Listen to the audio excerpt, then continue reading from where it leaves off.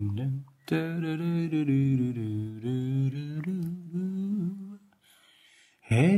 So welcome to our podcast. Hey, good to have you over, Sushi. Oh, who's the host? You're the host. Okay, yeah, this is your place. We are the hosts. Hosts, but someone would have to. Let's cut. Okay, let's start now. This Hey. was, horrible. Oh, that was the actual recording. I was recording. Oh, I was just messing around, and now we've started. But this is still a test, right? We're just testing. It starts at the point that we wanted to start. Right. So we should do a 3, like Joe Rogan, a 3, 2, 1, never and actually we're live from sunny Pallikaranai. Oh yeah. Oh, literally, we're recording. Yeah, we are. So then when are we putting that mic in? We'll do that as the second part of the recording. Oh, just to see the difference? So what I'm going to do is I've noticed that you're speaking with more projection. I'm Okay. going to move this closer to me. To you. That makes sense. Just so that it it kind evens of out. balances out. Now I'm a little too loud. Okay. Okay. Right. This makes sense. Is this okay? And yes. There's a difference, right? Yeah, there is a difference from when I go here to when I come here to when I go here. So I will need to sit like this. Up and down. So the mic is here, and you want to speak as directly Into that. it as Okay. possible. Okay, so you're actually the host today. Why? Well, because you have something prepared, is what I'm assuming. No, I just have a conversation. Okay, if we want to start, Yeah. maybe we tell everyone what parkour is in the first place. I'm totally unprepared for this. That's the point. Point A to B, right? Moving from point A to B. Hold on a second. No, I'm not that unprepared. I do have skin Notes? coming off my mouth, though. Huh. Okay. We have to, if you hear auto going past or somebody yelling and screaming and all that, you just give it a pause. Just stop where you are. Okay, so that And we'll you continue once they've gone past. Okay. I'm going to get your water can. Okay, and mine. okay.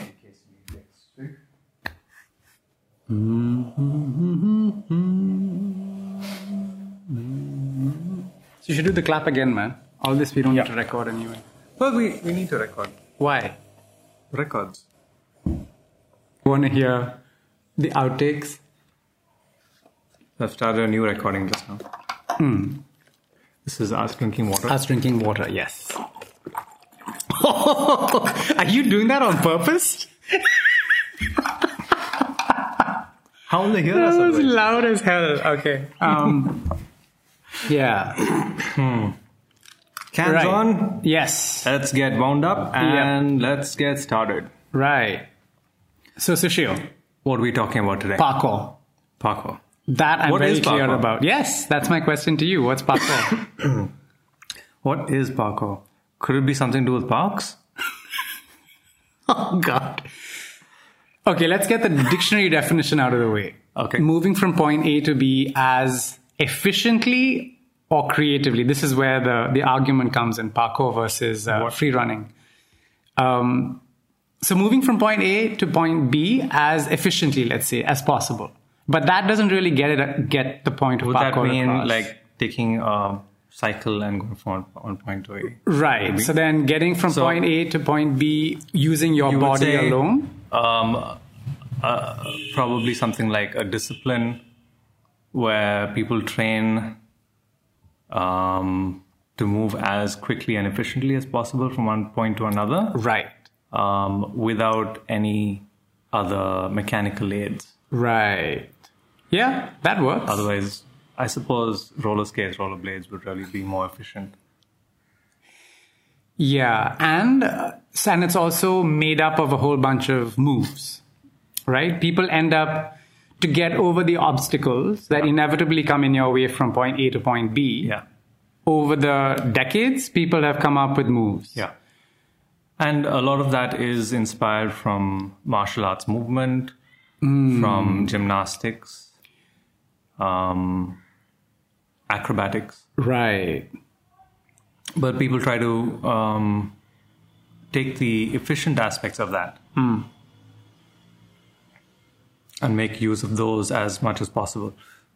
Now, but when you Google parkour, you see people jumping from one building to another. Yes. So that's what jumping. Parkour seems to be about jumping in the public eye, right? Yeah, very much. And especially jumping at heights and from one dangerous object to another. Okay.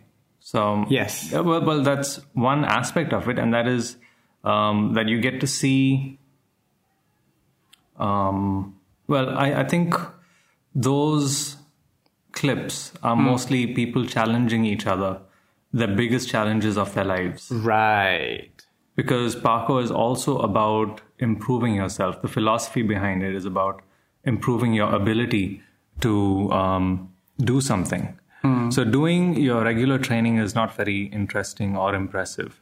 It probably consists of doing repetitive jumps from one point to another again and again, or going past a wall from one point to another, just maybe a few feet. Right. And that's very unimpressive. But what it does culminate in is the ability to control your movement. And when you're pushing the limits on your abilities is when you want to record that, right? So all these clips are probably people who have trained a lot, just trying to record their achievements in movement. And so we get to see only the highlight reel, as some people call it, of these guys' skills. Right. And even amongst the guys and girls posting, each of them are posting their highlights, and the ones that trend are the best of those highlights. Absolutely. So yeah. you end up coming across freak athletes and their best, right? At their best, yes. Ilibaka and who are a couple of the other ones? There are too many now. Yeah. How did you first come across parkour?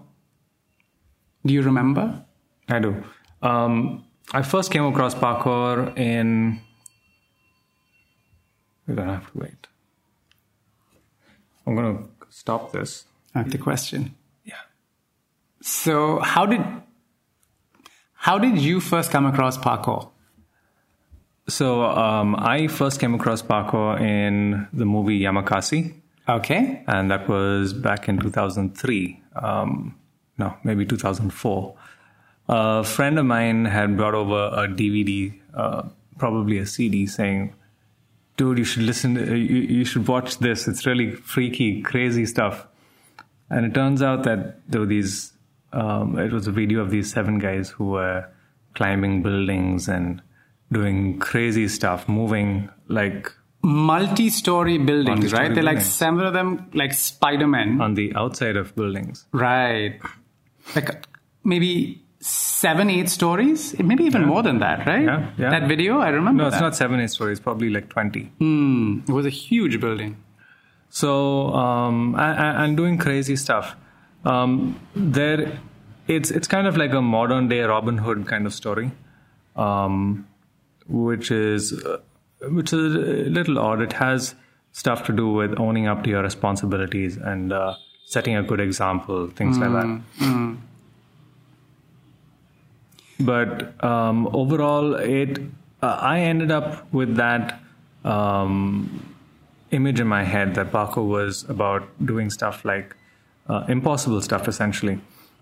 And it wasn't until maybe about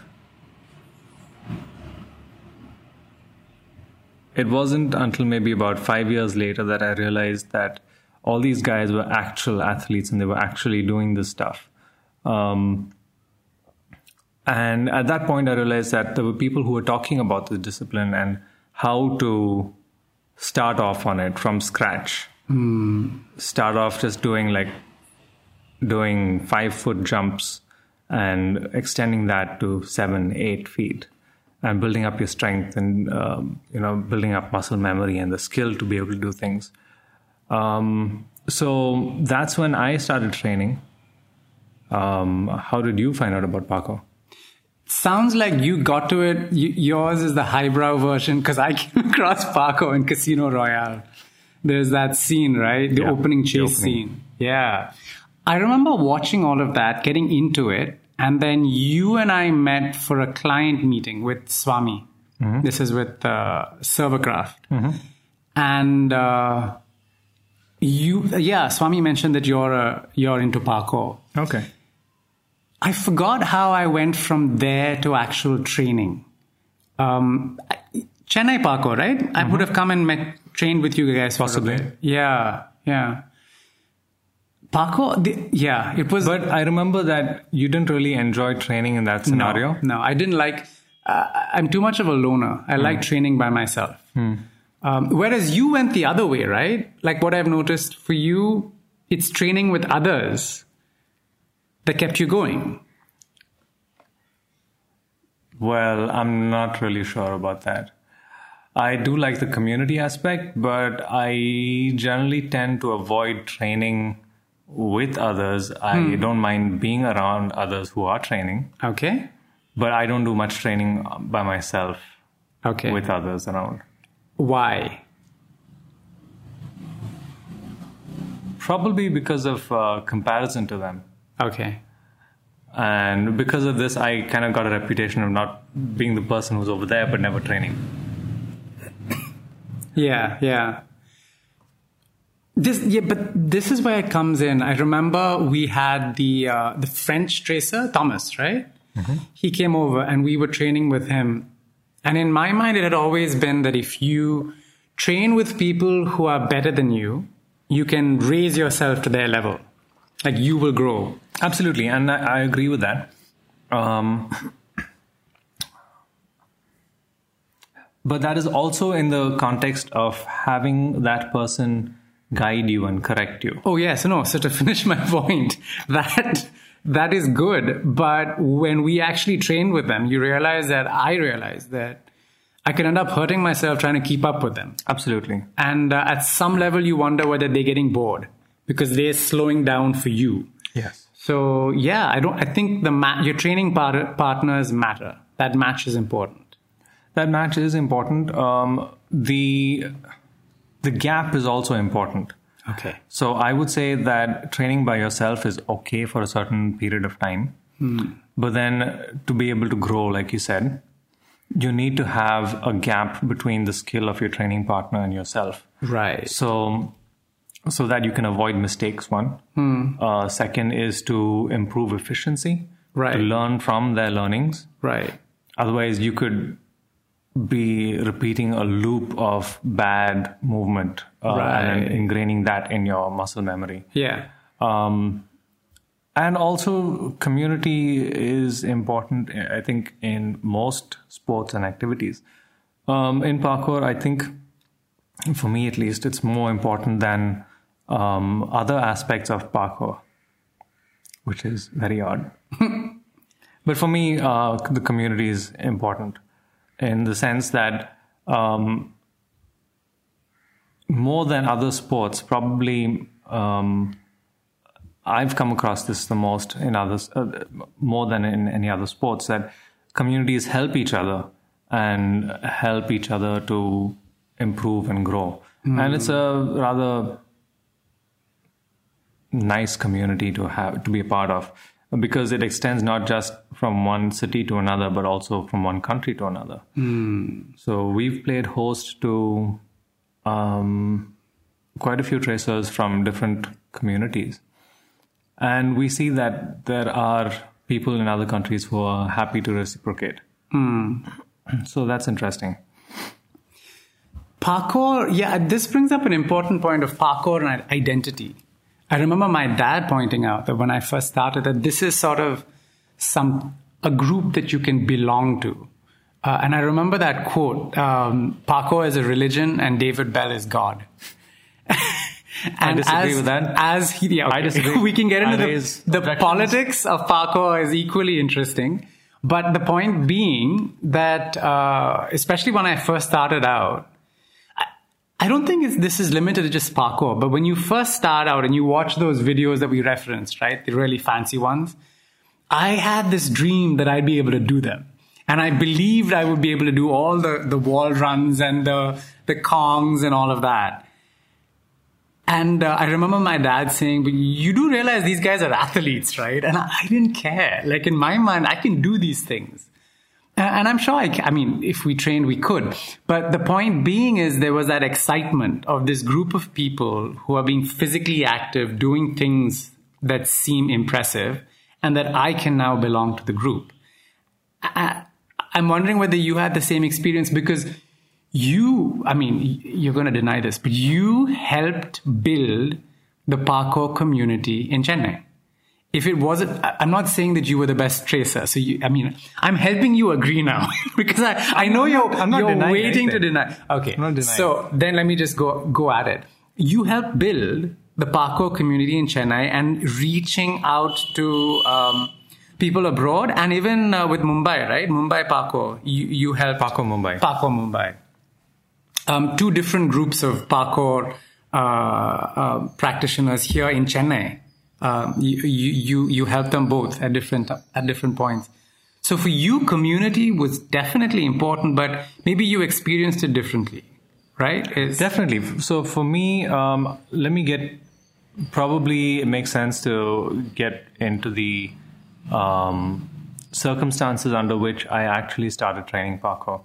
So I was spending a good 16 hours a day sitting in front of a computer, designing websites and writing code for websites. And that's the circumstance under which I found myself researching parkour and how to train parkour. And I started coming across these videos and forums where people were talking about parkour and how you can start and how to refine your movement on this. There were people who had trained for 3 years, 5 years, 10 years, and they were over the internet. This community essentially grew over the internet. So that's an important point. Not just the internet, but YouTube. It wouldn't have spread without YouTube, right? YouTube is important, but there were forums that were even much more important because people who... I can show you conversations that go on for hundreds of pages, of forum pages. That you were part of? Yeah. Wow. I mean, I wasn't part of that conversation, but I was following that conversation. What were you guys talking about? Different stuff, like what is parkour, and then the politics of parkour, and the history of parkour, and why is David Bell so silent, and stuff like that. Bring it's up David amazing. Bell. David Bell. Yeah. We need to get into David Bell. I didn't realize there was so much emotion. We will not get into David Bell. Why? Because he's not getting into it. It's too late. We've already got into it. He's gone. By gone meaning he's washed his hands and he's left. Okay, so David Bell. Wait. So in case people haven't heard about parkour, David Bell is the quote-unquote founder of parkour. Here, Sushil, what's... No, now I'm genuinely curious. What did he do that was so bad? He turned his back on parkour? Is that what pissed people off? Okay, Sushil is shaking his head. He's refusing to engage. I remain silent on this matter. We will get into it later. Approach it we'll get into it later. But we'll trick him into after we have a discussion off the record. Okay, fine. I will tell you everything we did off the record. Don't worry. No, he won't, because I'm editing this. Good point. Okay, so community, the forums. You're talking about discussing the politics of parkour and... Yeah, so, all of that is fine, but there was stuff like nutrition, there was stuff like plyometric training. There were a lot of different aspects that we hadn't heard of as non-athletes. Right. I was definitely a non-athlete. I was a person who had not trained in any sort of physical activity other than cycling a little bit every day, maybe about 10 kilometers every day. Now, being able to ask questions and having people who had contact with the originators of parkour, being able to explain the physical aspect, the mental aspect, the psychology, reasoning behind each of these things, explain hand placements and things like that, was a huge benefit. YouTube is probably important in spreading parkour, but I don't think YouTube was as important when it came to forming communities. Okay. I think the forums did a lot more for that. And after that, once parkour became more mainstream and people were traveling from one place to another to actually practice and train in parkour, then it became actual physical communities. But it started definitely online. And the community here in India started off channels like Orkut. Yes, I remember Orkut.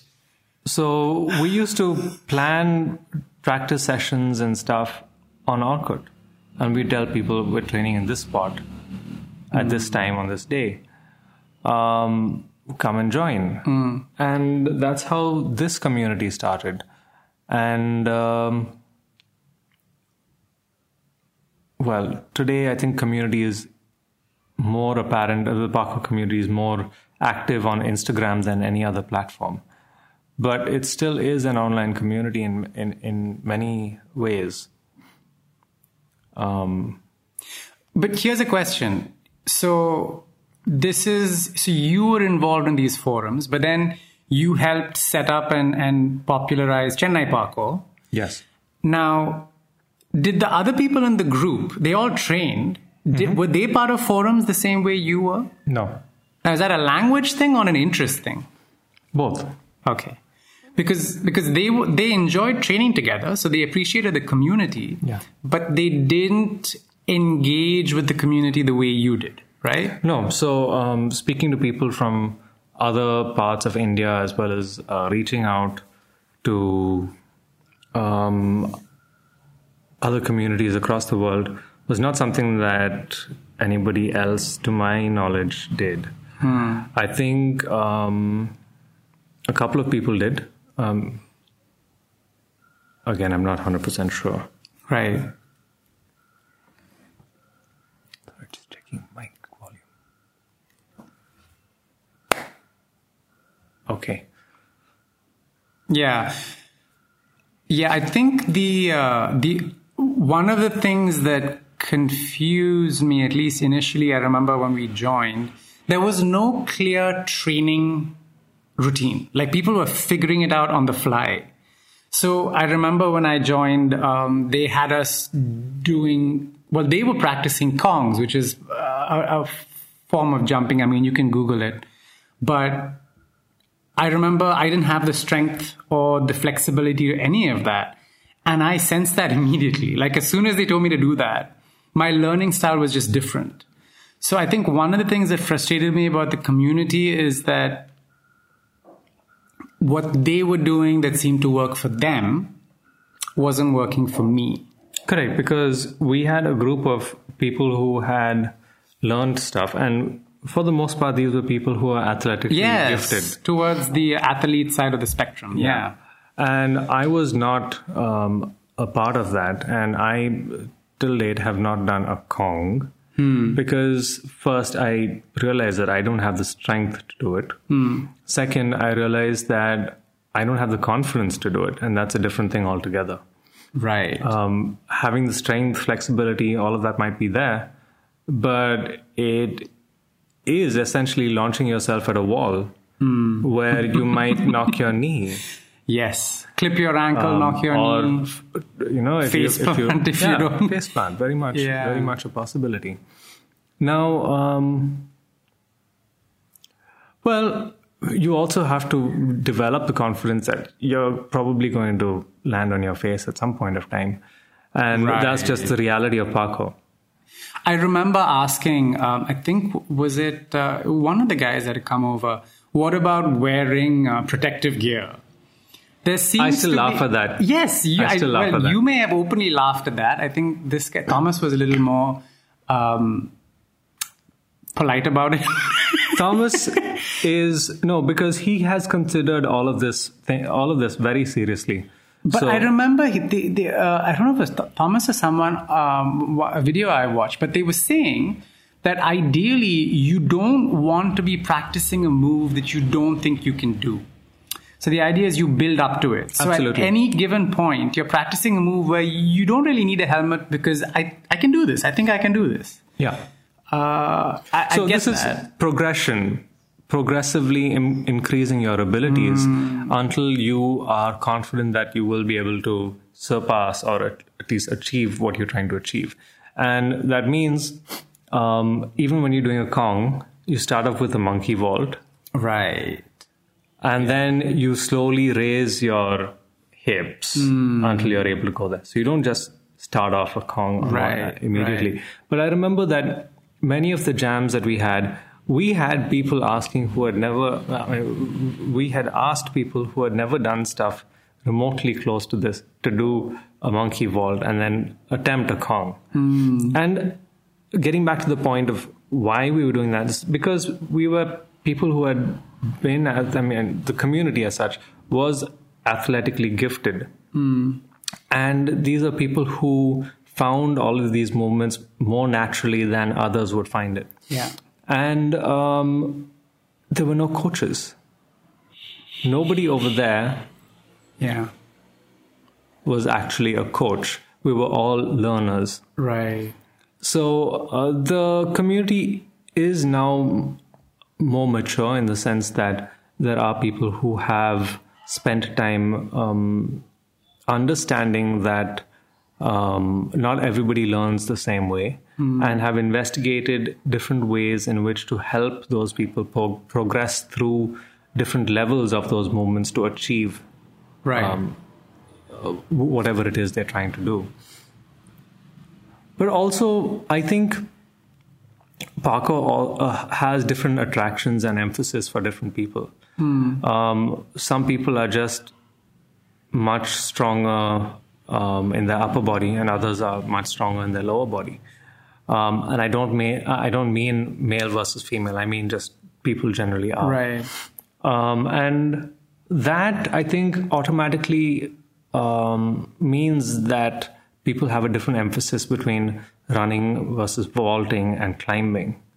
It also depends on the architecture that we are surrounded with. Chennai, by default, is very flat and has a lot of spikes on their walls and glass shards on the walls. So we don't really have access to the kinds of architecture that parkour was developed on. Right. So we don't have staircases. We don't have walls to leap over or climb. And we don't have parkour developed in France, but in relatively poor areas, right? So the houses were right next to each other. Not houses, these were apartment buildings. So you could, which is why it was so attractive in the movies, because for chase scenes, you'd be jumping from building to building. And that's sort of how David Bell and, so am I allowed to mention the name? DV and co got started, right? They would be... Well, movies are different because you can show a person jumping from one building to another and the buildings may not even be close to each other. Right. So there's a lot of creative license in filming movies. The scene, yeah. But I think moving away from movies, the videos that practitioners made, had the types of architecture that we just don't have access to over here. What we found interesting that we learned from meeting Thomas and Andy is that something as simple as a ridge at the bottom of a wall could be a training spot. Right. So you jump from one spot to that and you can barely stand on that. But then you find a finger grip somewhere on that wall. It seems impossible. And it is impossible until you figure out how to balance yourself. Yeah. And then the impossible becomes possible. So that attraction, figuring out balance and just seeing somebody do something that you hadn't thought about, and make that a training routine, Yeah, parkour that is has an attraction. definitely a hands-on sort of thing. Like I remember Thomas saying that you're passing under a tree, a tracer would know whether he can reach the branch, how high he or she needs to jump, all of that, not theoretically, not I think. They know because they've done it, like time and time again. Yeah. So, and even the games they have to sort of get you into the parkour mood. I remember reading up about how if you're walking along the pavement and you see a crack up ahead, you try and estimate how many steps it would take for you to get to the crack, or adjust your steps so that you land square on the crack, or before that. The idea being, that this is playing, and parkour is about playing, but also that you need to be able to make that assessment way faster when you're running towards a wall that you need to jump over. So, because, again, we have a stronger foot that we usually take off with. So you need to be able to figure out whether you need to switch feet in between, change your stride length, or what you need to do to be able to take off from the right spot. Ideally, both your legs would be as strong and as, you wouldn't have a really dominant takeoff leg. And a lot of practitioners encourage you to mirror an action, right? Yeah. So if you're rolling with your right shoulder leading, then you automatically, the next roll you do with your left, so that there's a balance. So that you learn... I remember one of the two things that I did. Also, that leads to symmetry and development of muscles. On both sides, yeah. Two things I did after reading this, I remember. This was more about the side of the brain you're training, but I started brushing my teeth with my left hand, and I used the mouse with my left hand. So that just like... I can't brush my teeth with my left hand. Now it feels weird when I use my right hand. Yeah. I mean, I can do it, obviously, but it's weird. The left hand mouse thing freaks people out because they always wonder why the mouse is on the wrong side of the laptop. Yeah, I think parkour became interesting to me as it developed when, like you said, initially it was the athletically gifted who were just doing it. Yes. They weren't necessarily teaching it well because they didn't need to. They didn't need to. They saw it and did it. But along the way, we then started having, like I remember, I came across the Australian Parkour Manual, which outlined the moves, and it was a document, so they didn't show anything, but they had tips about these are the mistakes that people usually make, and then they sort of helped me break each of these moves down. Yeah. But I think both you and I, so this element of growth and then incremental growth, set a goal and work towards it, tie into the other thing that brought us together, which is exercise. We talked about this earlier about how both of us, what we ended up taking from parkour more than anything is the exercise aspect of it. I think that was always the goal for right? me. Yeah, same with me. Being able to do the big moves was never, there was always the aspiration to be able to do that. But somewhere in the back of my mind, I knew that I was never actually going to try it. When did we give up the muscle up? Because we tried. You haven't. We went for it for so, dude. Okay, isn't that the same as having given up? No.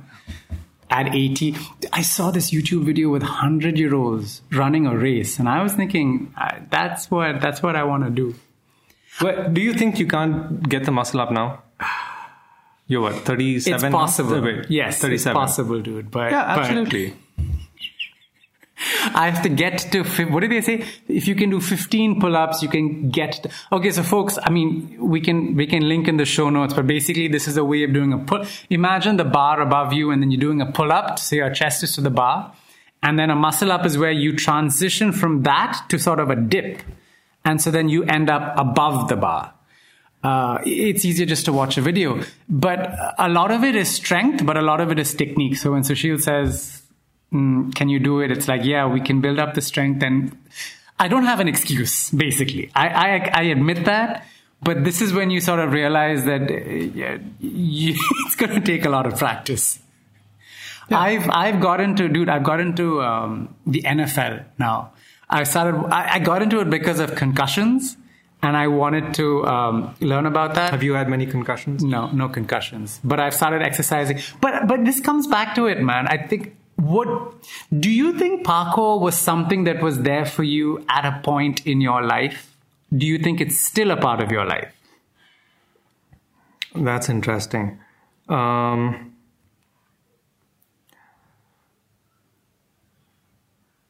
Parkour, yes, was important for me for a long time.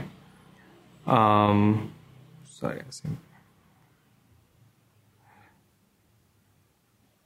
just 1 second.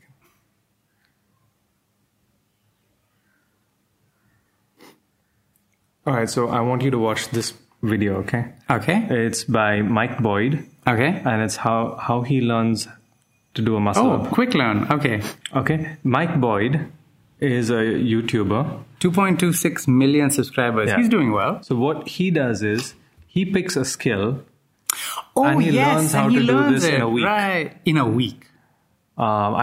Is he an athlete? No, he's not. How do you learn to do a muscle up in a week if you can't do like...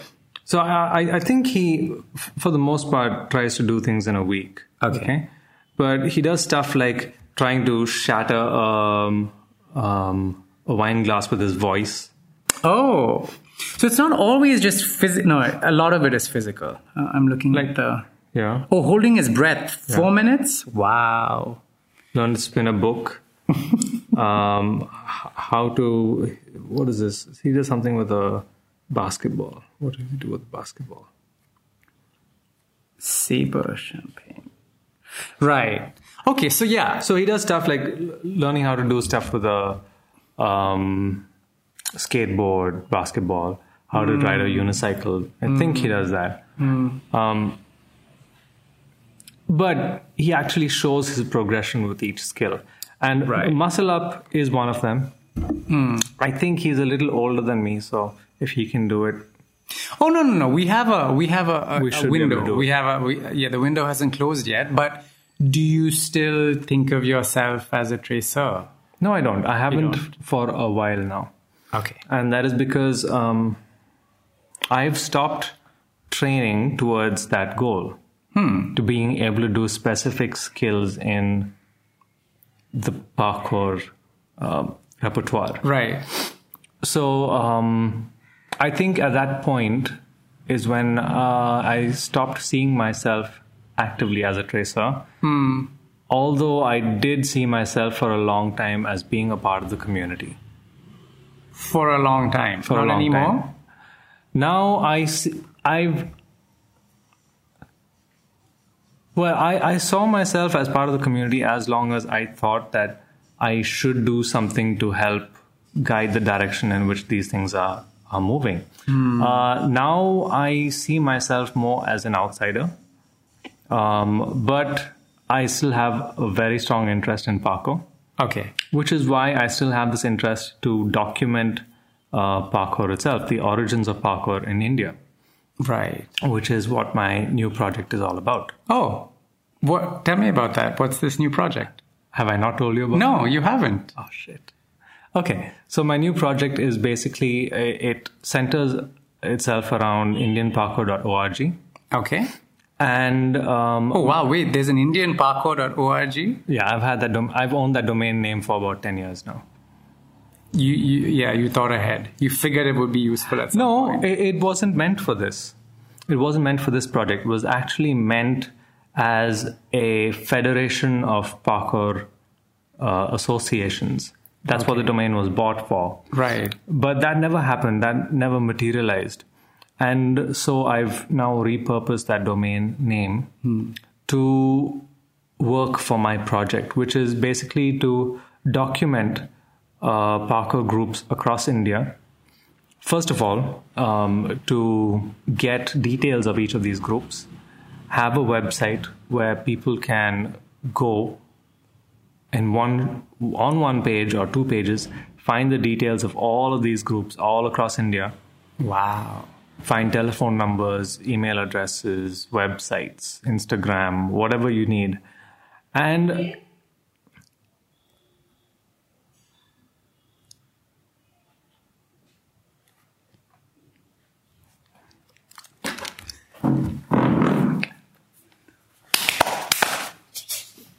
Hey, hello. Hi. No problems. No way. Is it working? Yeah, it's working. It's recording working. you also. Good job. It's doing a good job. No. Go away. Thank you. Thank you so much. You already made tea or what? Yeah, it's all ready. He can't. I will. No. I will. I want. I will and I He has want. tea like you have tea. Yeah, I can make. I'm going to make tea for myself anyway. So your tea is ready though. Mama and Papa already have tea and snacks is also ready. Please come. You made the special. We can actually do. Let's take a break and come back. Yeah, so we'll come up in about 2-3 minutes. Okay, can you switch off the light inside? If you can do that, do that.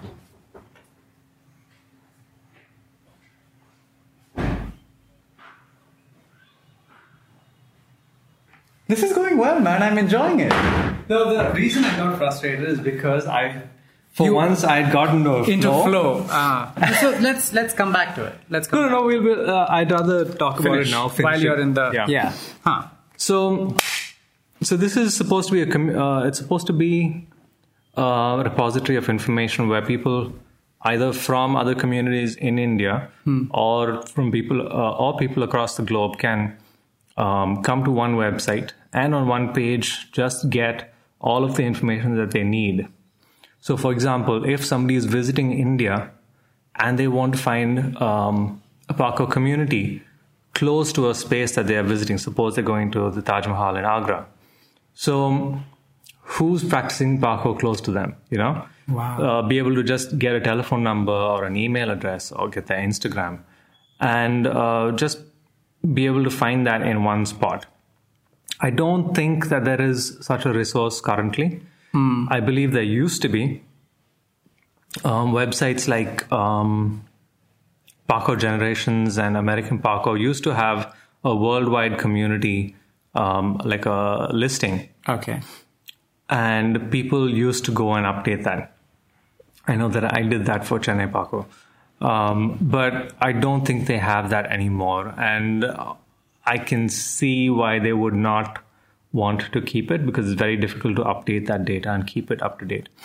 But I think that is important. And I am also looking at this as a historical resource. So I will maintain details about communities that are no longer active. Okay.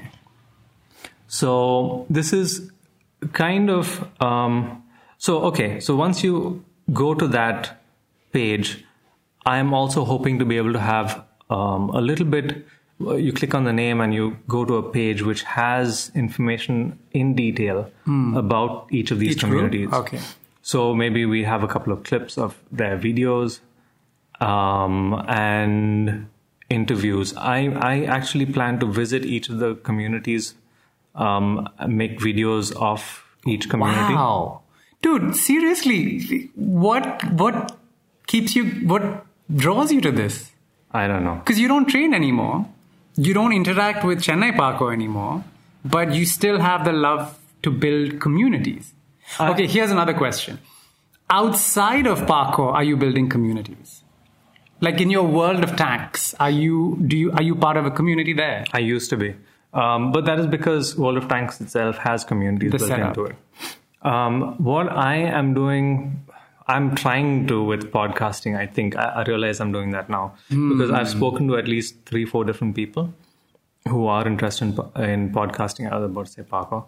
And I'm seeing what I can do with the possibility of introducing people across. So you're a connector. Yes, they have a term for people like you. No. In Malcolm Gladwell's book, I forgot not a maven. He has 4 different types of people that sort of change communities' lives, and connectors are one of them. You're 2 of them. You're an early adopter and you're a connector, right? I should probably look into this. No, but you are an early adopter, right? Like, I'm not. If there's a new app, wouldn't you I would like to beta test something? I absolutely would. And I sometimes go out of my way to be a beta tester and offer feedback. Right. But I am not as much of an early adopter of tech as I would like to be. Because I think an early adopter is someone who actually actively looks out for new technology. Okay. That's an important aspect of it. And over the years, while I used to do it, I no longer do that. I've become more focused in other things with work. So I don't have as much time or mental energy and space to explore something the way I Like used you to. But you still are, well, maybe not adopting things early, but with parkour, with this training, forming this community. Right? Probably. You're bringing people together there as well. Because, yes, I definitely was part of the first generation of parkour communities in India. And now I think it's moving on to the second generation. In fact, I had the opportunity to meet people, to train with people from the UK and tour with them.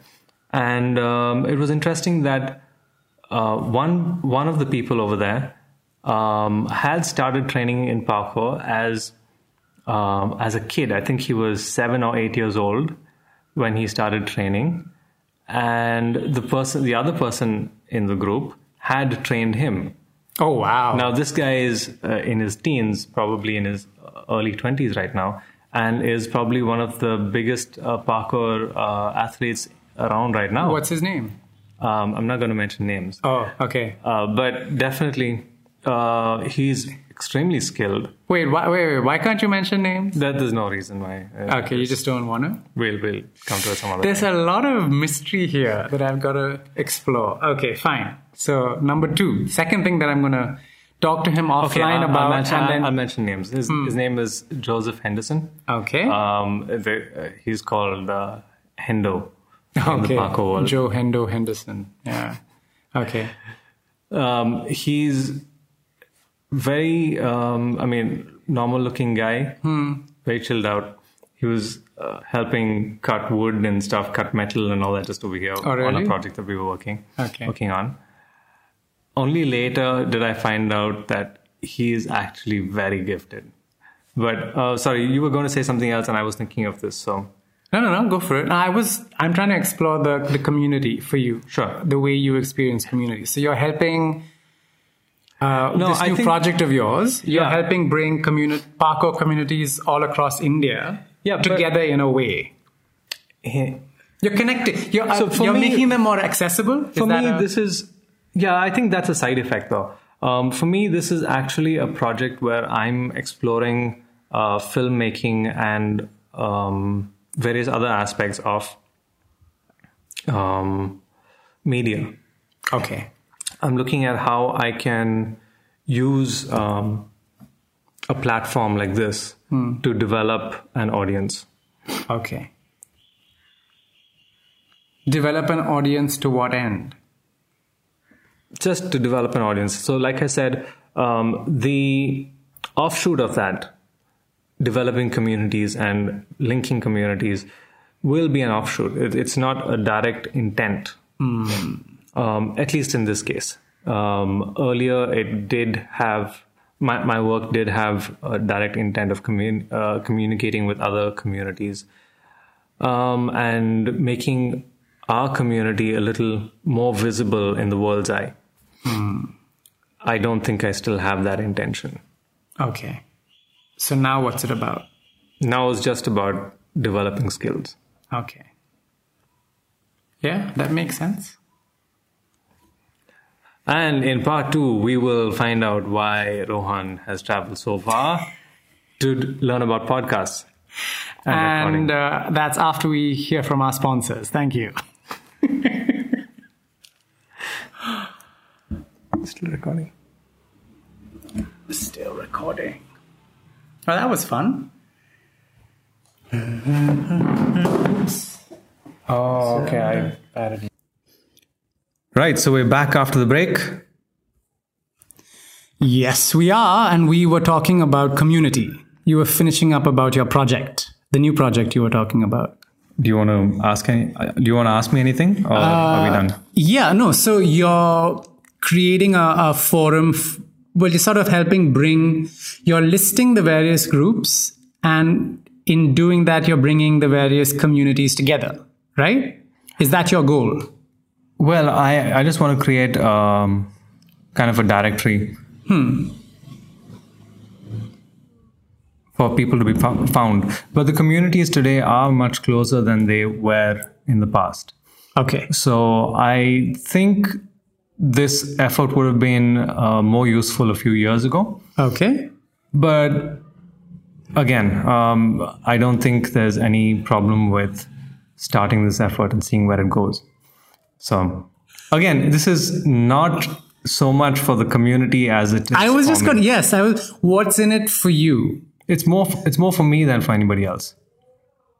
But that's the fascinating part, because you're not practicing.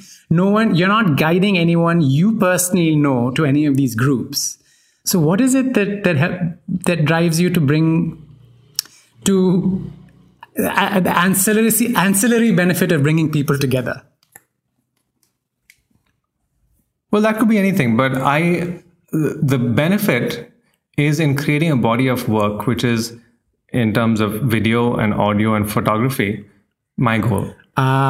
So your creative skills are being used. That is the core of the project. Got it. Whatever we have talked about so far is what the community might receive out of it. Makes perfect sense. Yeah. So if you want to look at it a different way, that's my payment to the community for giving me the opportunity to conduct this project with them. Okay. So I kind of make a contribution in advance, right? And say I'm contributing to the community in this way. Would you like to help me? Okay. So for me, it's a big project because it, first of all, would mean a lot of time and money. Second, it would mean I have to travel. I don't have funds for that. All of that will come out of my pocket. So it's a matter of finding funds, finding time, and then trying to figure out how I can deal with different languages and cultures. Right. And all of that is a learning experience for me. It's quite exciting. So for me, I think there's more benefit in it for me than for anybody else.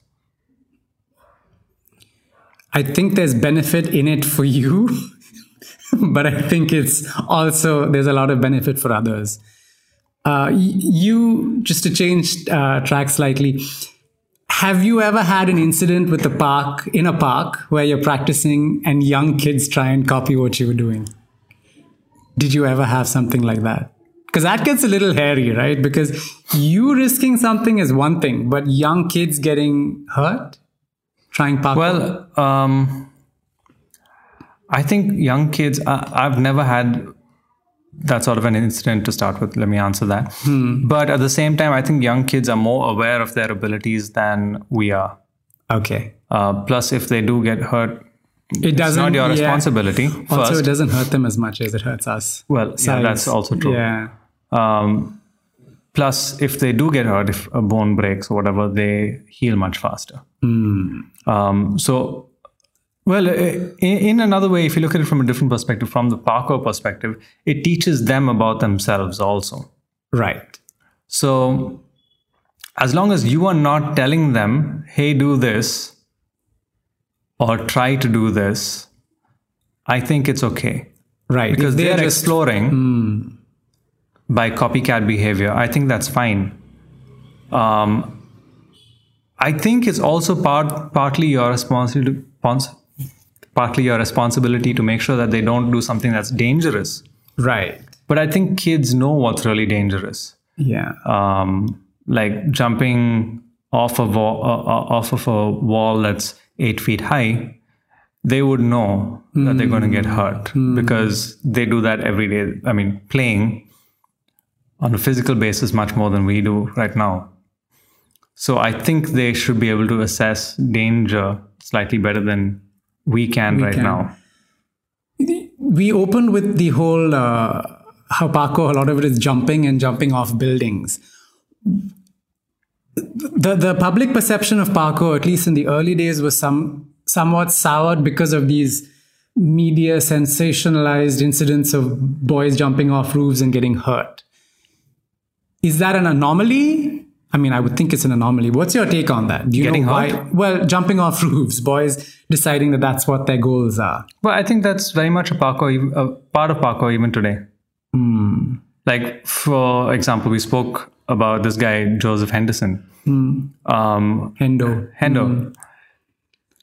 Some of the most impressive stuff that he's done is jumping off roofs from one building to another in Greece and various other places. Quite impressive jumps.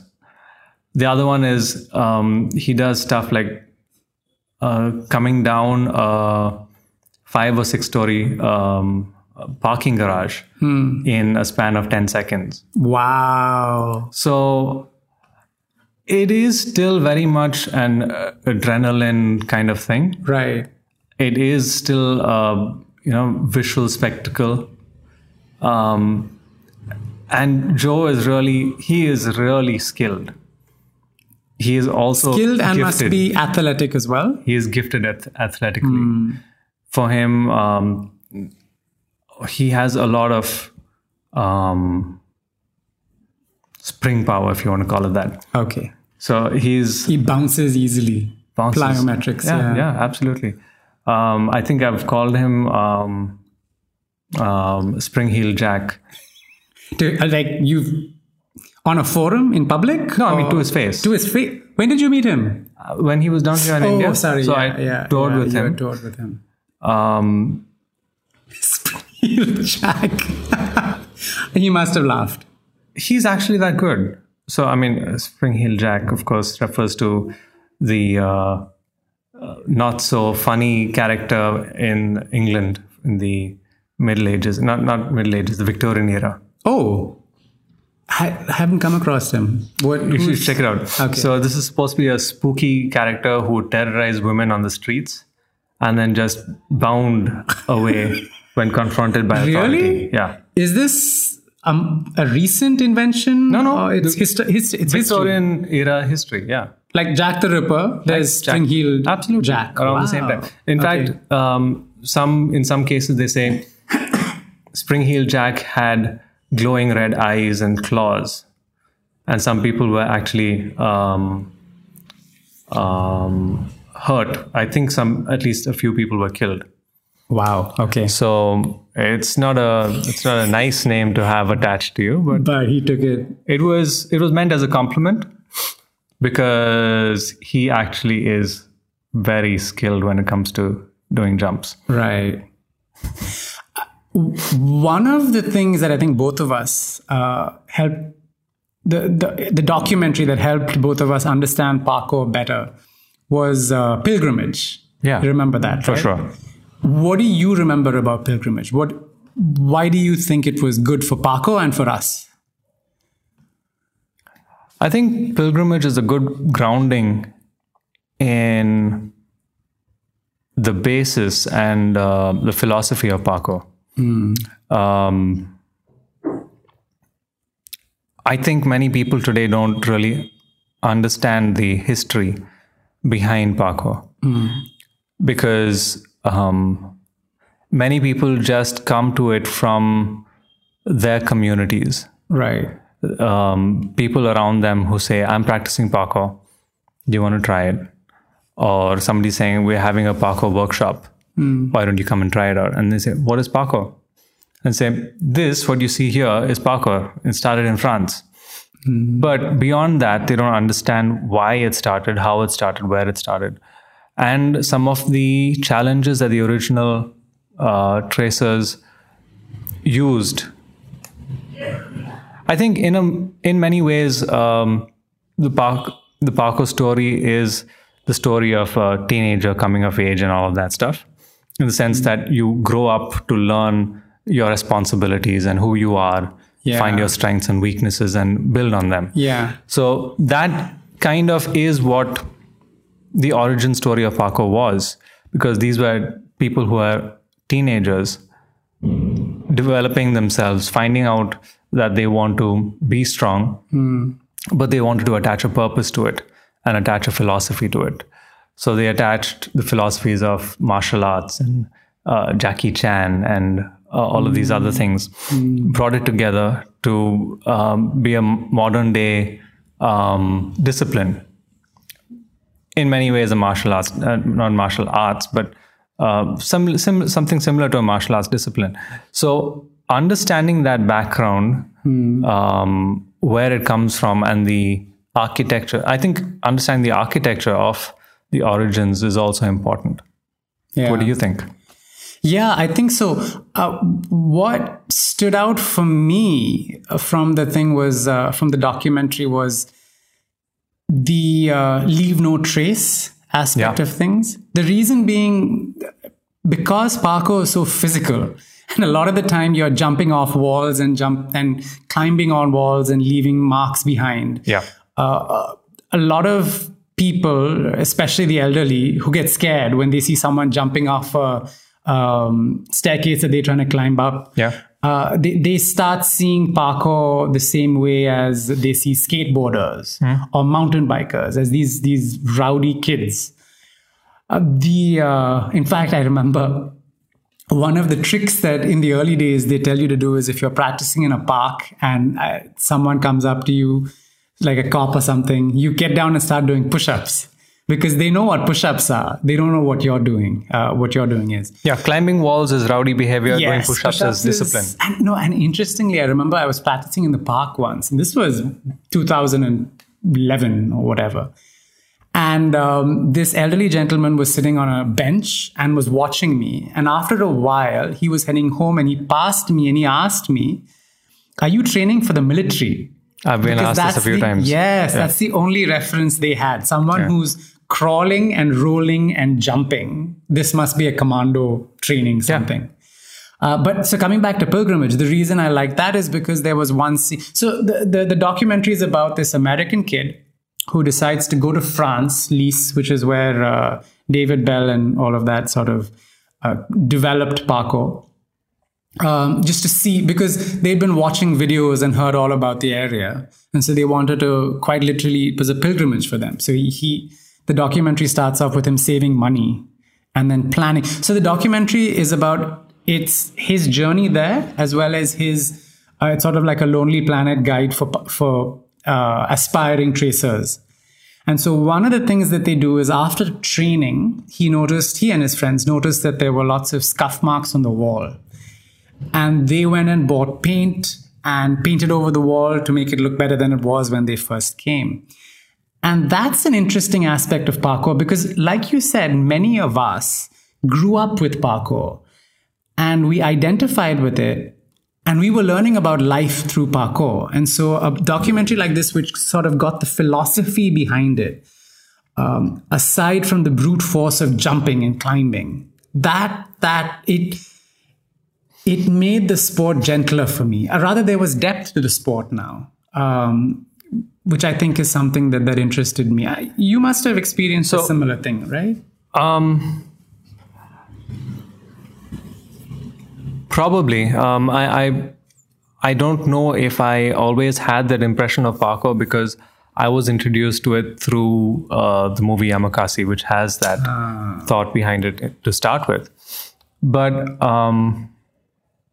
I think right from the early days of me hearing the word parkour, I also heard phrases like "be strong to be useful," "to be and to last," things like that. The catchphrases that people say are associated with parkour. But again, going back to the fact that many people don't approach parkour from that, they see it as a way to show off. Right. Because it is showy. Yeah. And so it attracts a lot of people who want to gain attention to themselves. But the philosophy of parkour is not really that. It is something entirely different. It's about discovering yourself. And the training philosophy also is very much to repeat a movement. Phrases like "once is never." And the one that I liked was don't practice something until you get it right. Practice it until you can never get it wrong. Yeah, stuff like that makes people who want to approach parkour for the showy off aspect, it teaches them discipline, and very often you'll find that people who just wanted to show off will disappear if you teach that to them. So a documentary like Pilgrimage, I think if it is instilled in people who are learning about parkour, if they see it early in their parkour careers, then I think they understand parkour a little more. Early in their parkour careers and early in their training schedule. Remember the time when Thomas and Andy came down and they took a session for, these are two tracers, one from France and one from England. And they took a session for us here in Chennai. And they had a short circuit, and we had to do a quadrupedal movement, which is basically crawling, just on our hands and feet. Knees don't touch the ground. And it was a complex, well, it wasn't that complex, but there were something like 15 of us, and there was a course we had to follow, and some of it involved balancing. So you could fall. If you lost your balance, you'd fall. And the challenge was that all of us had to finish the course without anyone falling. And if someone fell, we'd have to start again. This is a common practice. Everybody would Everyone have to start starts again. This is a military sort of it's a team building thing that you see in sports like football, American football. We see it on TV, and in the army, where the idea being if you are penalized for one of your teammates failing, then you have more commitment. Yes, exactly. So this particular exercise, we spent 45 minutes doing it because everyone was supposed to be a 10-minute warm-up, but they refused to let us go on. And I could see how annoyed they were getting, but they just refused. In their mind, if we had spent the full day doing this, then that's what we would be doing. That one learning would be worth spending that time on in their mind. And to your point about show-offs being chased away, at least 3 or 4 people left. Because they had come to jump and climb and do something dramatic. And when this is all we're doing, they left. You know what? I don't remember that. I remember this clearly because at that point, I couldn't imagine why they would leave. Right. For me, I think because of Karate Kid, for me, this was clearly wax on, wax off stage. Absolutely. This is how you learn. How dedicated are you? Yeah. And I still remember at the end of it, I was pumping, like we finally got it done. And I was like, yes, and all of that. And Andy's looking at me quizzically because later on I found out he did this with a bunch of like 8-year-olds in England, and they finished it in like 5 minutes. So after 45 minutes, my pride perplexed him. Like, you should be embarrassed, not happy. But we went on to have a good session. It was good. Yeah. Do you think, so you said that you think that the Indian communities are communicating more than they used to. Yes. Is there an exchange? Like, do people from Chennai go to Mumbai regularly? Well, now there are. Well, not from Chennai. I think this is more of people from Pune and Mumbai interacting with people from Ahmedabad, Hyderabad, places like that. I think there are decent interactions. There are people from Assam meeting other people. I know that at least one person has moved cities just to be able to train with the people from Mumbai and Pune. Okay. So that's good. Good to see that there are people who are seen as leaders in the community, especially in terms of skill. Right. I don't know about in terms of the philosophy, but I believe that there are some people who are pretty good at that also. Yeah, it seems like with many things in life, each person explores parkour, whatever aspect of parkour interests them the most. Absolutely. So the reason I brought up the whole pilgrimage being deep in many ways is because I remember watching 2 different videos. Both videos had tracers in them. But one had these guys jumping over like 8 feet, like gaps between buildings, and there was heavy metal music playing in the background, and there was aggression. And the other one had this guy just flowing through rocks on a hill, and the music was this relaxing sort of almost spiritual background. And that's when it struck me about how these are very two different ways of approaching the same discipline. One of which was, I mean, maybe I'm oversimplifying it, but was aggression and show. And the other one was sort of like a the traditional sense of a martial art in that way. So that difference was always apparent in my mind. So it's interesting that you came in through Yamasaki. I came in, Yamakasi. You came in through Yamakasi. I came in through Casino Royale. So yes, yours was the more highbrow entrance. Okay, let's get started again. Okay, I want to talk about life after parkour because neither of us are really training. You mean after you're dead? Yes, could be. After we're dead. Then they'll do an autopsy and find out there's something wrong with our brains, which I'm sure there is. But do you train now? No. Anything? Do you exercise now? No, I don't. Actually, more interesting than that is, tell us about your intermittent fasting, because that's you've done a deep dive into diabetes and insulin levels and all of that. So tell us about that, man. You've lost how many kilos? Sushil is blushing, if that's possible. It's very possible. Huh. Tell us, man. Okay. So I think I should explain why I've had to take all of those topics that you mentioned seriously. And that's because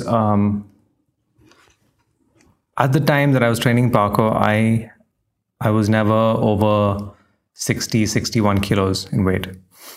And by the end of beginning of 2019, I had put on about 20 kilos from that. I was almost 20 kilos heavier. So whenever I did try to come back and practice parkour or even go back and jog or whatever, I found that I had a couple of problems. First, jogging at all would hurt my knees, which I already had a slight knee injury with. Second, I found that I felt very lethargic. Actually, I just wanted to say, I didn't want to say lethargy, but that is true. I did feel lethargic. The third thing is I would find that whenever I started doing any exercise, I would get acid reflux. Yes, I remember this. Even we would meet at a minutes. park. Yeah, we'd meet at a park and we'd do a warm-up. And then your acid reflux would hit. Yeah. So, well, I don't know whether that is fixed as yet. But for me, acid reflux in general has almost disappeared, except when I overeat. When I overeat, it comes back with a vengeance. So what I found is that over the years, I had started eating more carbohydrates. And that in turn leads, I believe, to a higher insulin level. Why I believe? Oh, you're just being modest. No, because it does, right? Because I've not done any research into it, right? So I don't know. I can only say that other people have researched it. Right. A lot of people now. Yeah. So if not everyone. I believe it to be fact. Right. Until some new fact. Yes, which comes and tells us that it's carbohydrates will save our lives. Yeah. Well, that's what happened in the past, right? The American heart epidemic. And all that. Yeah. So anyway, so right now I have decided that any diet that I have will be relatively low in carbs, although the last few months have been difficult to do that.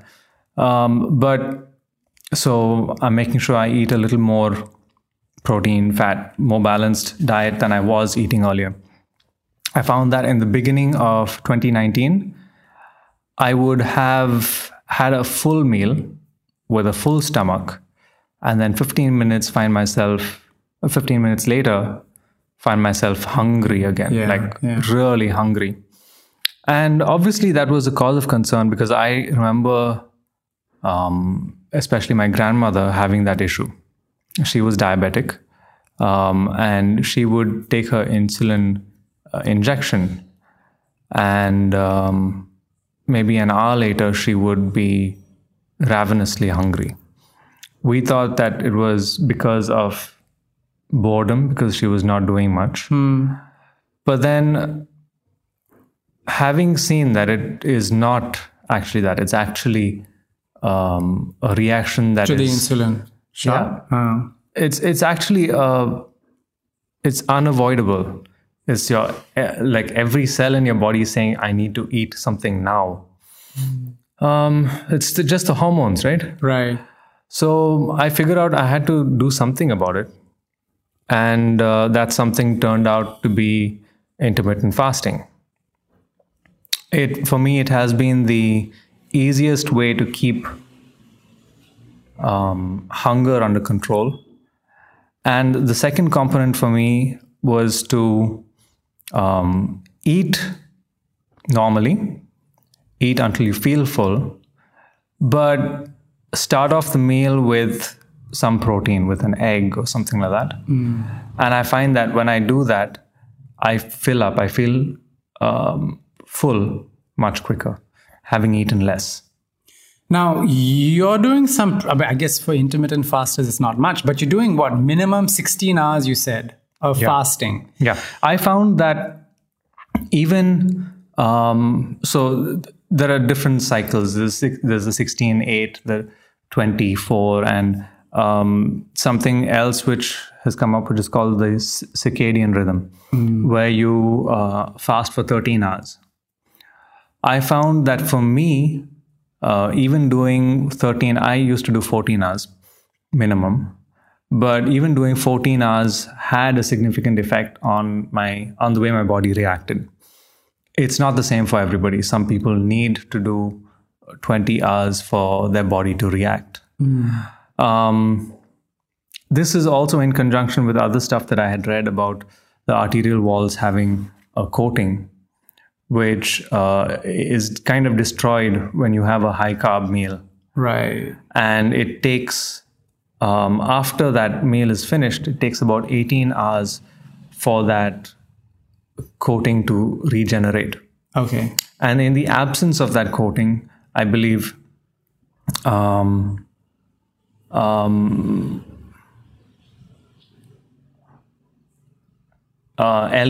and LDLs. LDL, the bad one. Yeah. Quote unquote bad one. Yeah. Actually start sticking to the arterial walls and causing inflammation, which then causes atherosclerosis or whatever it's called. Yeah, correct. Yeah, so, hardening of the walls. Hardening of artery walls, formation of plaque and all of that stuff. So my understanding is that you need that 18 hours, especially if you have a high carb meal, for that to build up. What is a high carb meal? What constitutes a high carb meal? Well, anything where you have maybe more than 30% carbohydrates. Okay. So, which in India that would be most by meals. Default. Yeah. But so no. I get all the benefits, but here's my question, because this is what I struggle with. When you finish your fast, aren't you ravenous? No. In fact, on most days, I don't even realize that I need to break my fast. Sorry, that's now, when you first started fasting. No, I did not. Wow. That's my problem. I finish my fasting window, say it's 14 hours. I eat basically how much I'd be eating, how much I would have eaten anyway. Okay. I'm stuffing my mouth, and then I end up overeating that day. So it's amazing that you could try something else. You could. Let me ask whether you start off with protein when you break your fast. Yeah. Egg and dal. Lots of egg and dal. Dal is veg, high protein. I eat a decent amount of protein. Yeah. I have on average 4 eggs a day and a shitload of dal. Actually, that was something I wanted to ask you. Okay, 4 eggs a day on average. And your cholesterol is under control? Yeah, for now. It's borderline, but that could be genetic. I'll tell you when it got really bad. It got really bad when I was reading up about how fats are not... I mean, it's true. Fats... so if you do the full keto diet, you're living off fats. So this was way before keto was a thing, but I remember reading up about how fats are not a problem as long as you keep your carbs down. So I was having sausages and cheese and bacon and all of that. Breakfast would be like 4 sausages, a bit of bacon, some eggs, an omelette. I mean, that would make up an omelette. Okay, but that is more protein than Lots fats. of protein, yeah. So that and is lots not of good, fat. right? Yeah, it's not. So my cholesterol shot up. It became really high. So now I'm safe. I'm the upper limit of safe. The key is to control your protein. Right. And have more fats, right? Is that correct? If you're going into ketosis, yes. If you're looking for ketosis, that's what I understand. Yeah. Okay. You've never thought of messing around with keto? In addition to supercharge your intermittent fasting? I have. In fact, I think Alvina might be going into that. Or if not entirely in keto, probably into a very low carb diet. Okay. I think a keto diet makes sense. Not long term. Right. I think it does make sense for a period of 3 to 6 months. Okay. But I think socially and in terms of being able to enjoy your sustain food. Enjoy variety, life. Food variety. Socially is one thing, but it's in many ways quite restrictive. Yeah. Because you can't have a lot of fruits. You can have vegetables, but even that, you'd limit the kind of vegetables and the amounts. 0 carbs, or maybe less than 10 grams of carbs a day max. Ideally, you're staying off carbs completely. One of the things that people bring up about keto is how our ancestors went through, like, starvation was part of our DNA. But I'm thinking, not if they had a choice. They didn't have a choice. So I like what you're saying about short periods, a couple of months, makes sense. But to spend the whole year in ketosis and year after year in ketosis, this keto thing is practiced the way it is right now is recent. Like small groups of people, like the Inuits, would be living off seal blubber or whatever. So it'll be interesting to see what happens over the next 10 years, where people who've transferred into full-on keto now have 10 years on this diet. Because they say it takes years. Like if you have a vitamin or mineral deficiency, it may take years to show up. Okay. That's what I remember reading. And so I wonder whether 10 years from now, what happens. Right. But you can argue, even if there are problems, is it more than a high grain diet? That's the question. Sure. Because high grain diet's been proven to have issues. Yeah. I think the keto diet probably has a lot of benefits, especially for society in its current state. Right. But again, I think it should be used when required. Yeah. I think a low carb diet is more sustainable in the long term. It's probably what we should work off. The immediate benefit of ketosis, I mean, a keto diet, or even forget about keto, intermittent fasting, is you're not reliant on having food around all the time. So I think even with soldiers in combat, it's supposed to be really useful because you don't have to keep eating. But that's again, intermittent fasting, yes, but keto would make it harder, very difficult, right? The kind of food you keep with you. Yeah. Also, the fact that you need energy as a soldier, and carbs are probably the most efficient energy pathway. Yeah. Yes, definitely. They say you can switch to keto, but for high intensity stuff. carbs. Like these are, like I remember, who was it? One of these ultra marathoners was talking about how he's usually on a keto diet, but around the time of the marathon, he will switch to high carb because he needs the carb. Even though it's a endurance activity, and you think you want to be on, you think that ketosis will be fine for that. Apparently not if you're competing. If you're competing, you need to have How energy would stores. ketosis be better for... Slow burn, right? If it's a high intensity activity, like a sprint, you would need muscle glycogen. But if it's a slow, low intensity, but endurance activity, the idea would be that that you'll burn the fats at a pace. It's like a slow burn, But don't right? marathon runners carb load before... They do. So because this guy you is do saying, need a lot of carbs. Yeah. So this guy is saying he won't compete on a keto diet. Yeah. I mean, he'll switch towards a high carb diet around the time of the race. So I suppose that is obviously grounded in science. So. He lives it, right? This is what works for him. But those guys are insane, man. Guys and girls, they had that Courtney DeWalter on Joe Rogan, and she was talking about how she would hallucinate. Actually, this brings me to you. You could actually do long distance running because you've lost a shitload of weight. And So I wanted to talk about the effects because we didn't get to that. So let me quickly talk about that, and then we'll come back to whatever you're saying. Courtney, yeah.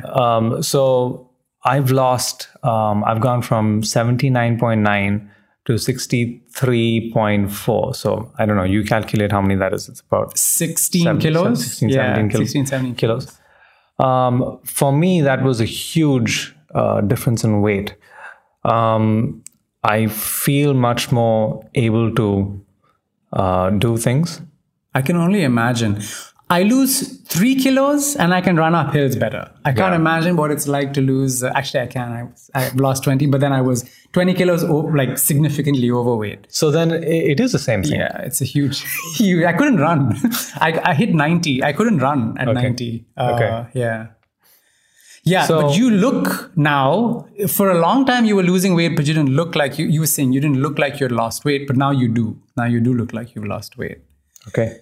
And you're down to 63? So I'm down to 63.4 as of today. Wow. I did put on some weight when around my birthday, eating too much of cake. But it's worth it. But that's the thing. You've lost this weight without restricting what you're eating. Correct. You just changed your timings. That's it.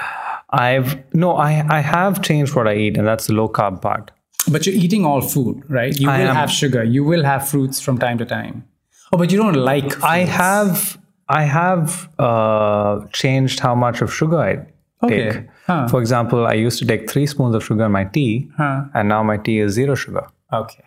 It used to be 3.5 in my coffee, and now it's a half spoon of sugar.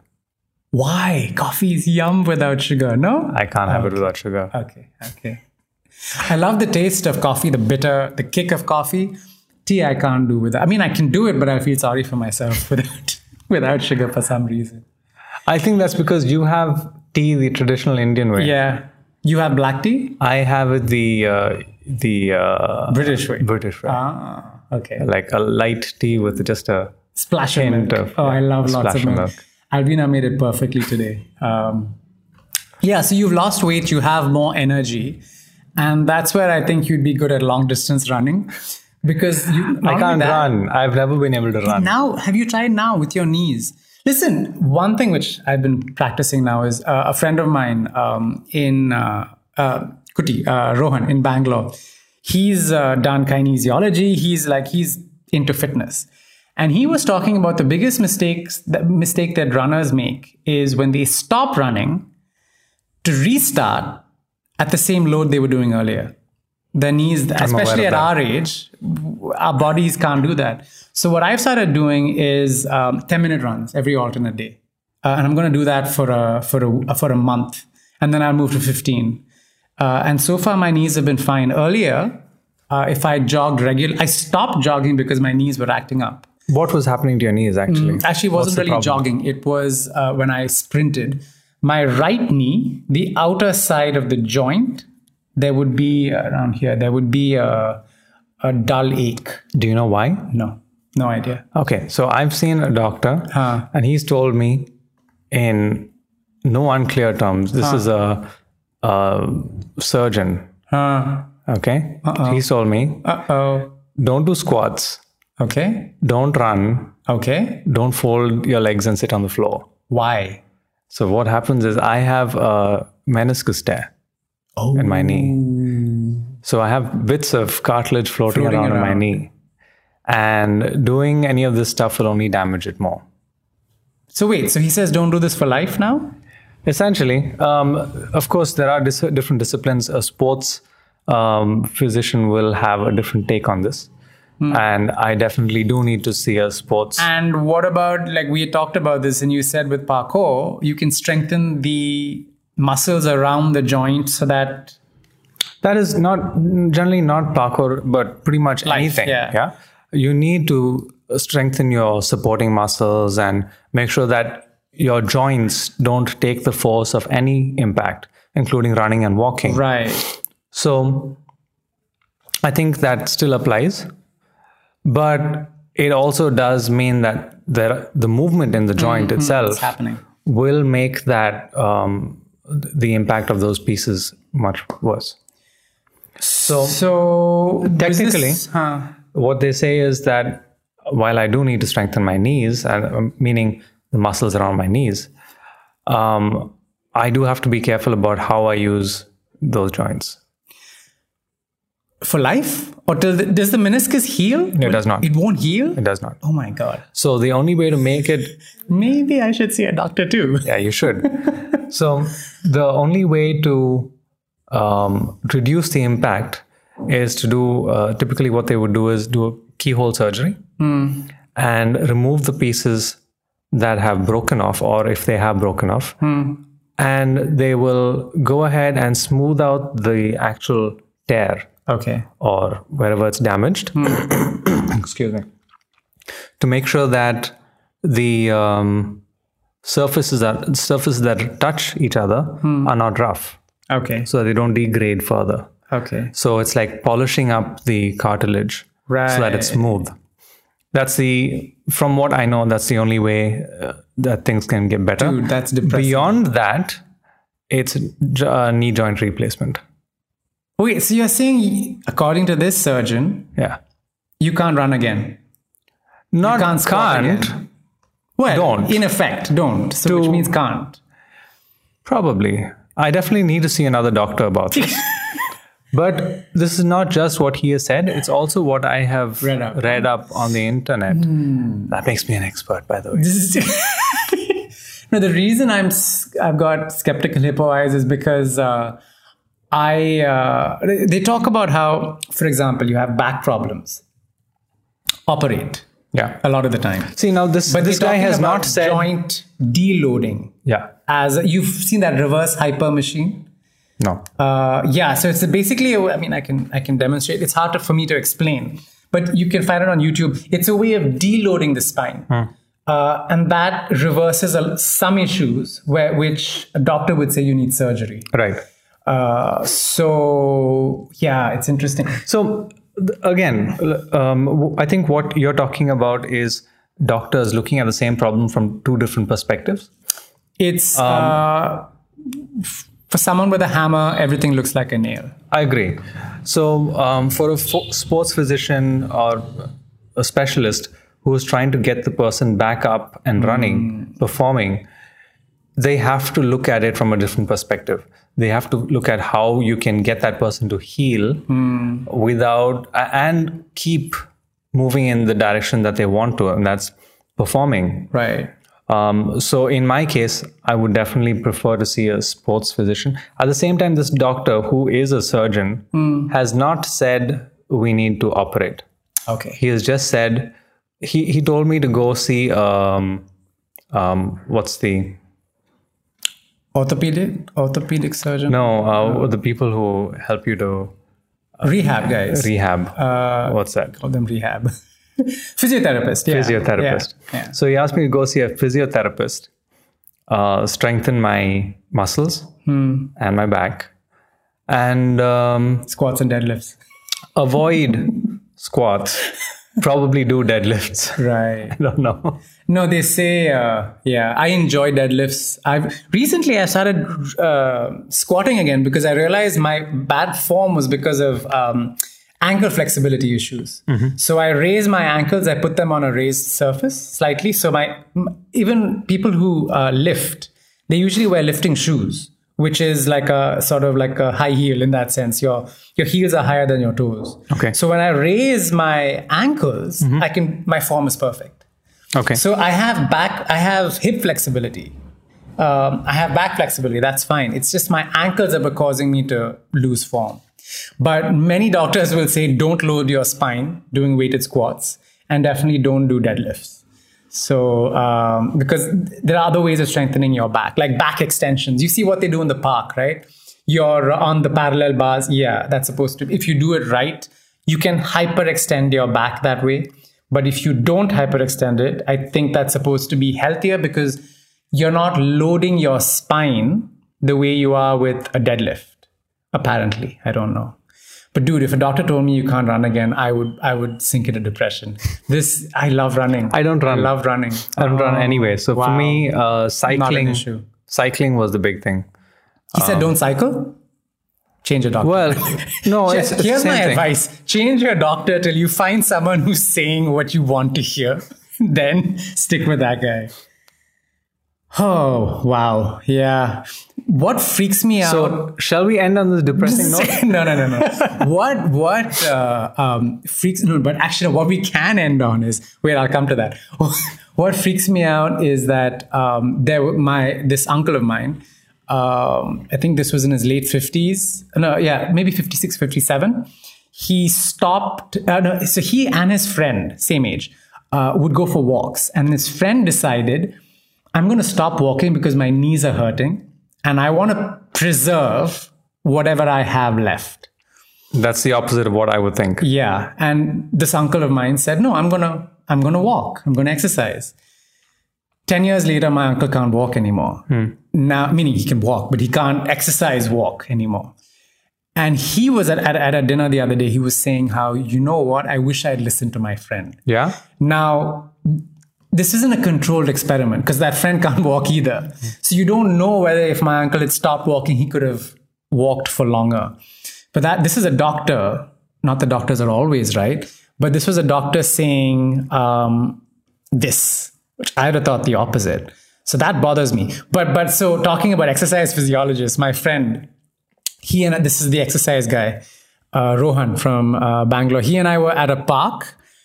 We were working out and I could see this elderly woman walking around the park. And she looked like she would have been in her late 80s. She was old. She looked really old.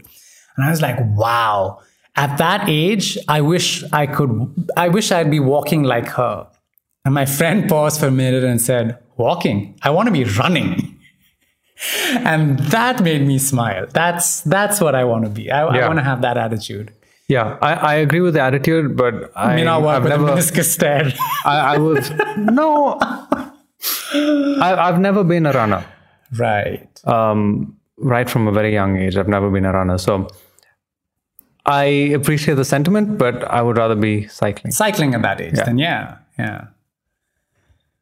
Yes, we should we will do other podcasts, but we should definitely do a podcast in 50 years and see where our knees are at that age. I want to see to bring it back. I want to see where David Bell or Daniel Ilibaka or whatever, what their knees are like when they are 60. Do you know what Daniel Ilibaka is doing these days? No, what's he doing? He's rollerblading. He switched. He's rollerblading and doing parkour on rollerblades. Amazing so stuff. He hasn't switched then. Okay. Thin rails and like jumping. this. Oh no, man. Rollerblading across them. No, man. 1 inch wide rails. Daniel, please. Listen to me, Daniel. Please, stop. No. I'm on his side. But, okay, you don't like talking politics. But let me try this. Didn't he make a couple of enemies because he has a bit of attitude? And wasn't he the one of them? With little arrogant... Well, I had a problem with him about... some of the things he said, okay.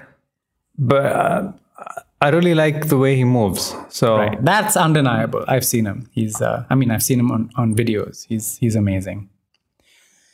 Okay, man, I think we've had a good conversation. We will definitely do another podcast, but anything else you want to add? Where can people find you? The stuff you're doing, this project that you're taking up? Yeah. The project is at indianparkour.org. Okay. And, okay, let's say that again. So the project is at indianparkour.org. And you're other active stuff, on Instagram, right? Other stuff, we will have Put in the links show in the notes. show notes. Perfect. Okay, man. Let's not make this a promo. This is let's make the whole thing a promo. Brought to you by, you know what? We should choose stuff that we like and then start plugging those products. Yeah. Hoping that the companies will approach us. Off the record. Yes. This has been fun, man. Until next time. See you, folks. Bye from me. And bye-bye. Yeah.